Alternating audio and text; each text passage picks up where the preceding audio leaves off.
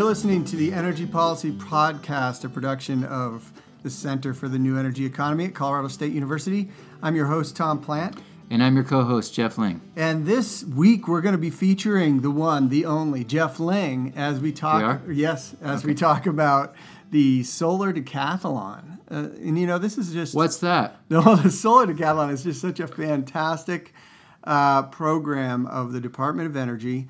It was for years, it took place on the D.C. Mall, right between the Capitol and the Washington Monument in Washington, D.C. And now, over the last few decathlons, it's moved around the country. It's going to be here in Denver, Colorado, coming up in October. I think it starts October 5th. And it is a competition that universities engage in every 2 years. And Jeff, we're featuring you this week because you were the lead on the University of Colorado's winning decathlon house back in 2005. 2005. Now, the decathlon started in, was it 2003 or 2000? Started in 2002. 2002. And it was every third year until for the first two competitions, and then it's been every other year since then. It's a Department of Energy sponsored competition, and it really was the brains of a man named Richard King, who I believe has since retired from DOE, who really had the idea to put together a student competition to design a solar powered house, and which is interesting enough, but as you say, you know, the forum where this takes place, or did initially on the National Mall, right in front of the Capitol, is just a really incredibly powerful place to have a student demonstration of new technology.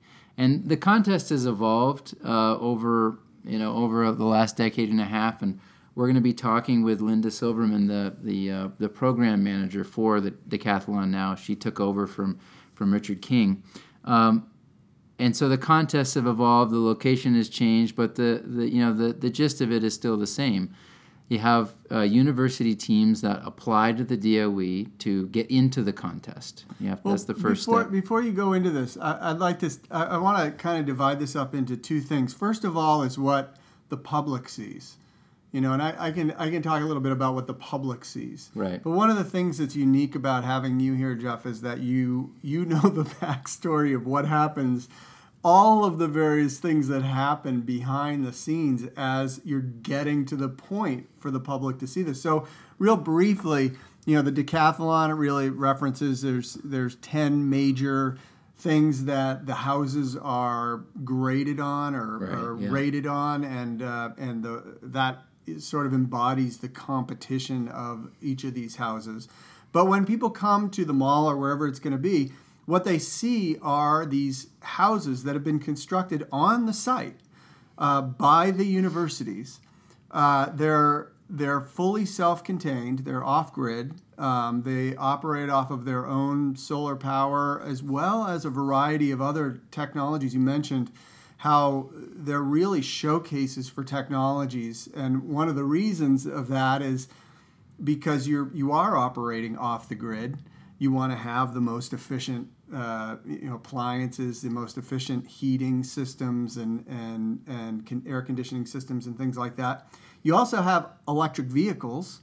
That there's a component of this that goes into, you know, both powering and then driving around your electric vehicle, and you get rated on that as well. And what people are able to do is go out and walk through this solar village that's constructed just for these 2 weeks or whatever it is in these locations, and they get tours of the houses from the students, and they talk about all the various different features that they see within the house. And I remember, you know, that in looking at these houses in the past, it's really interesting how much engineering and thought goes into the various different components of these houses, whether it's, you know, how you're treating your water, or how you're helping to dehydrate the area inside the home so that you can more efficiently air condition it or whatever it might be. It's interesting, all the various things that go into the thinking about it. But you were a part of the CU team, and how did it all start with you guys? Was this driven by a faculty member, or was it a student-driven thing?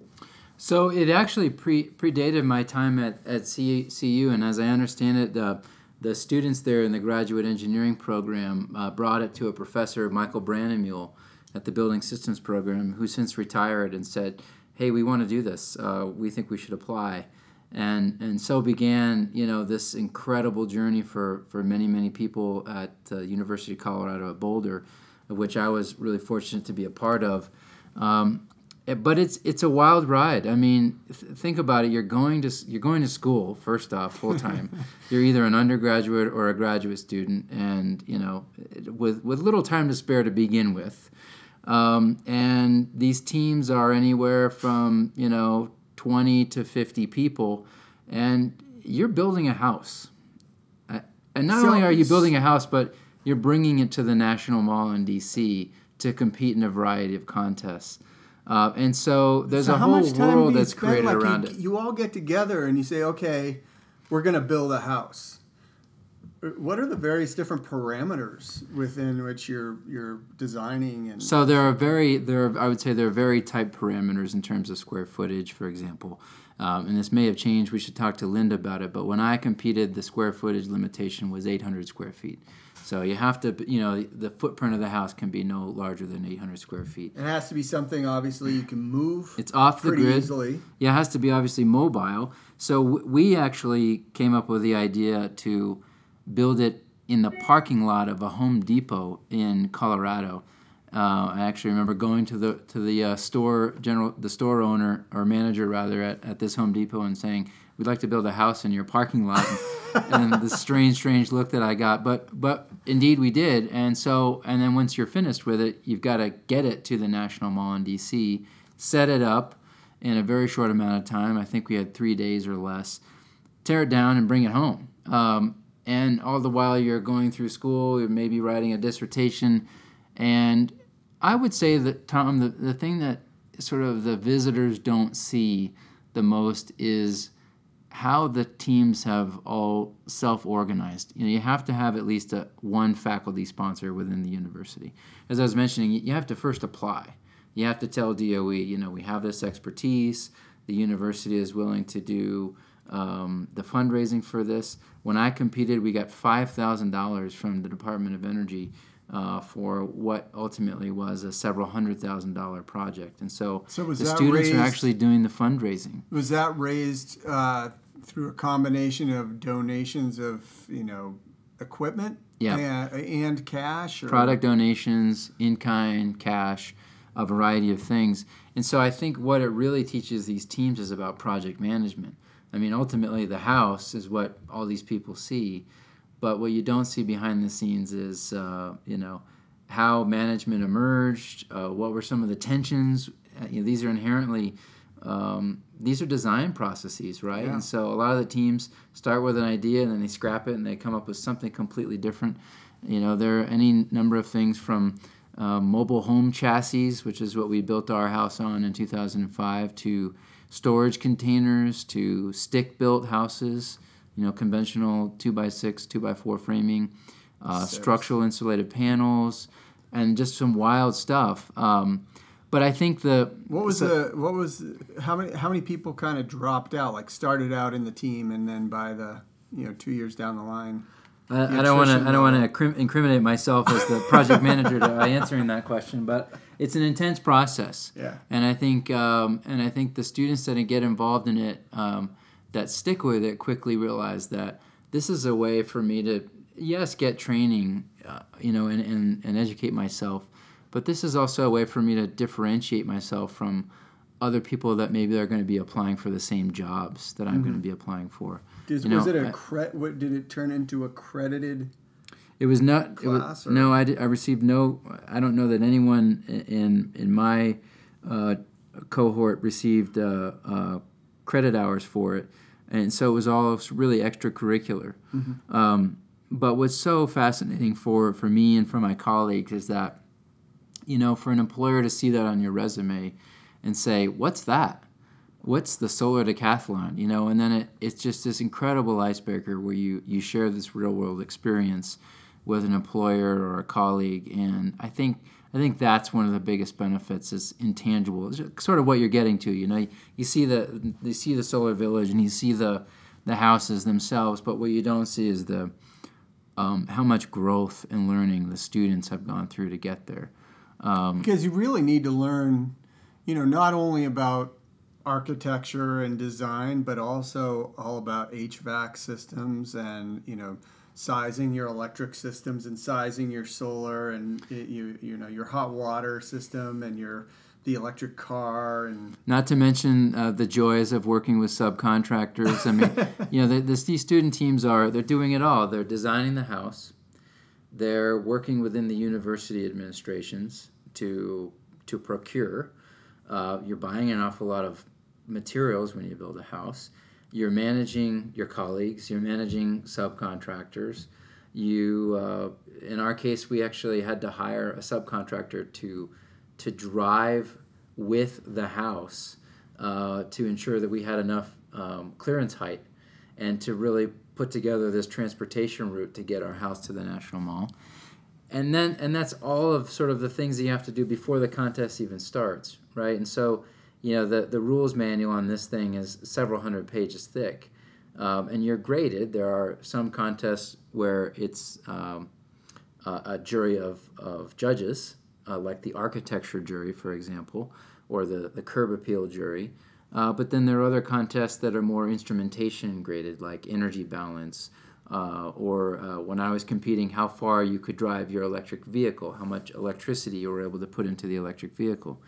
The contests are really designed to simulate what an actual house would be doing, right? So you have to maintain thermal comfort. You can't let the house get really humid or really cold or really hot. You've got to maintain a steady temperature and humidity. You've got to wash and dry laundry. You've got to cook meals. You've got to keep the lights on.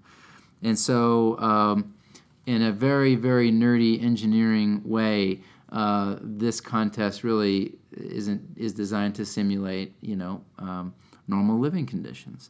I had this absolute incredible life experience that our team won due to this tremendous team strategy effort to figure out the point system of the contest and win during a week where DC received an incredible amount of rain. There were very, very few sunny days. I think there were 0 sunny days during a 5-day competition. Something like 3 or 4 inches of rain fell during that week.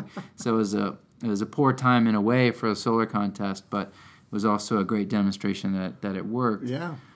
Samuel Bodman, then Secretary of Energy, toured the houses, came down to the mall, and brought his undersecretary.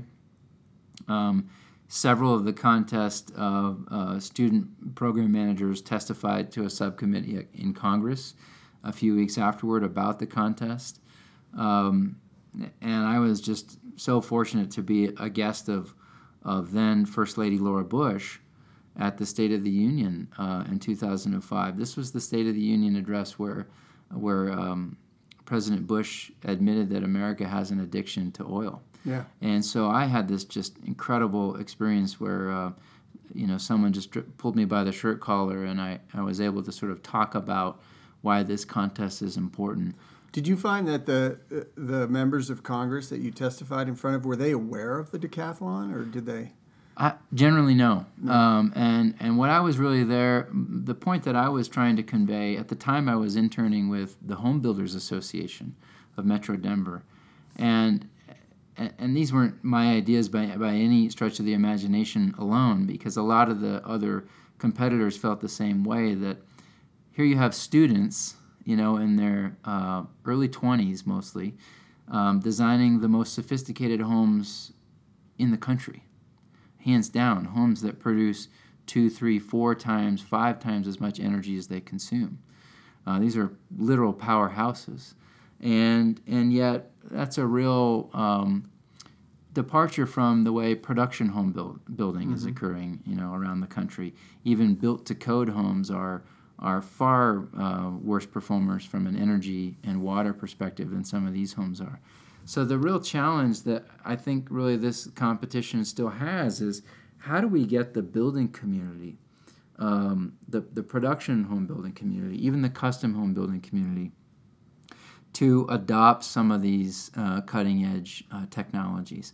If you have the fortunate chance to go to one of these contests, as Tom's saying, you're going to see just some wild, crazy technologies. I remember when you and I went, Tom, I think it was 2007, one of the teams had a desiccant wall. The desiccant wall, I still remember that. It was sort of like, the little packets of desiccant you get in your sneakers. They had this wall that could dehumidify the space with the chemical desiccant, and that was built into an artistic feature. And one of the and something that a lot of people don't realize is that about half of the energy used by an air conditioner is really in dehydration of the air. Dehumidification. Right. Dehumidification of the air. So they were, making their whole system more efficient by dehumidifying the air before they cooled it down. Yeah, and that's, every one of these houses is going to have a few tricks up its sleeve. And that's, I think, what's so cool is that from the outside they look like houses, and on the inside you'll see some things that are highly custom or a different application of an existing technology. And it's designed to push the envelope. It's designed to be cutting edge. One of the things, though, that's also really fascinating is, for anybody who's ever designed a house, you sit down with an architect, you draw out, what you want, and then there's this whole, package of construction documents that get produced that cost you, tens of thousands of dollars to get an architect to produce this. All of these houses, all of the construction documents, all of the the various different systems and everything, the blueprints, they're all available for free online. Anybody can download these. You're so right about. Well, they belong to you and me as taxpayers, right? And everyone that's listening. And so it's a really great point that I think the DOE has done really quite well about talking about what happens to the afterlife of these houses. I think if you go to the Solar Decathalon website, they have stories about the things that they have this whole page on what happens to the houses afterward. And my own experience was that when our house came back to Colorado, it was auctioned off by the university, and actually the students that built it didn't even know where it fully ended up. And so, I think there's much more effort and attention now given to what's the story of these houses, who are the people that built it, how do the people that built it stay connected to it and educate the new owner on its operation, but also how can they come back and be models at sort of a final foundational place. We had ours on campus for several months, and then it was, as I said, it was auctioned and someone purchased it. And so there's a project that the DOE has funded to identify where the Solar Decathalon houses are now. If you go to the website solardecathalon.gov, one of the things you learn about as a solar decathlete right off the bat is how to spell the word decathlon. Decathalon has only one A, solardecathalon.gov. So we're gonna be talking to Linda Silverman in the next podcast on this topic, and she wrote a blog entry on the Decathalon page called "The Many Fates of Former Solar Decathalon Houses," and it's got pictures and stories around these various different houses from past decathlons and what's happened to them. And it's also got an interactive map. I don't know where it is on that page, but somewhere there's a Google map that has pinpoints of where these houses are. So you can look up and see if there's one, even if you can't make it, is there one in your area? Yeah.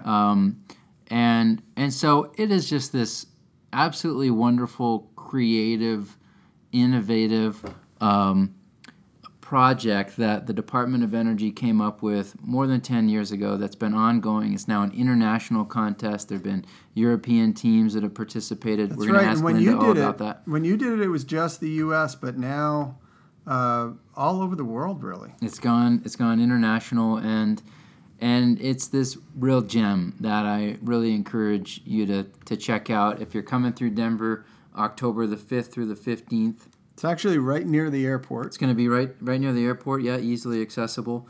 But again, these houses are all over the country. So you've been listening to the Energy Policy Podcast, a production of the Center for the New Energy Economy at Colorado State University. We've been talking about the Solar Decathalon with my co-host Jeff Lyng. He was the project lead on the winning Solar Decathalon back in 2005. And we're going to be having the 2017 Solar Decathalon right here in Colorado starting on October 5th. So if you have an opportunity to come to Colorado and see that, really encourage you to do that. If not, check out the webpage, solardecathalon.gov. And there are all kinds of great stories about both this year and previous years. And tune into the next podcast where we're going to be talking to Linda Silverman, the DOE manager of this contest. She'll correct anything that we got wrong and tell us how this contest has evolved and DOE's thinking on it going forward. That'll be really interesting. All right, thanks a lot for listening.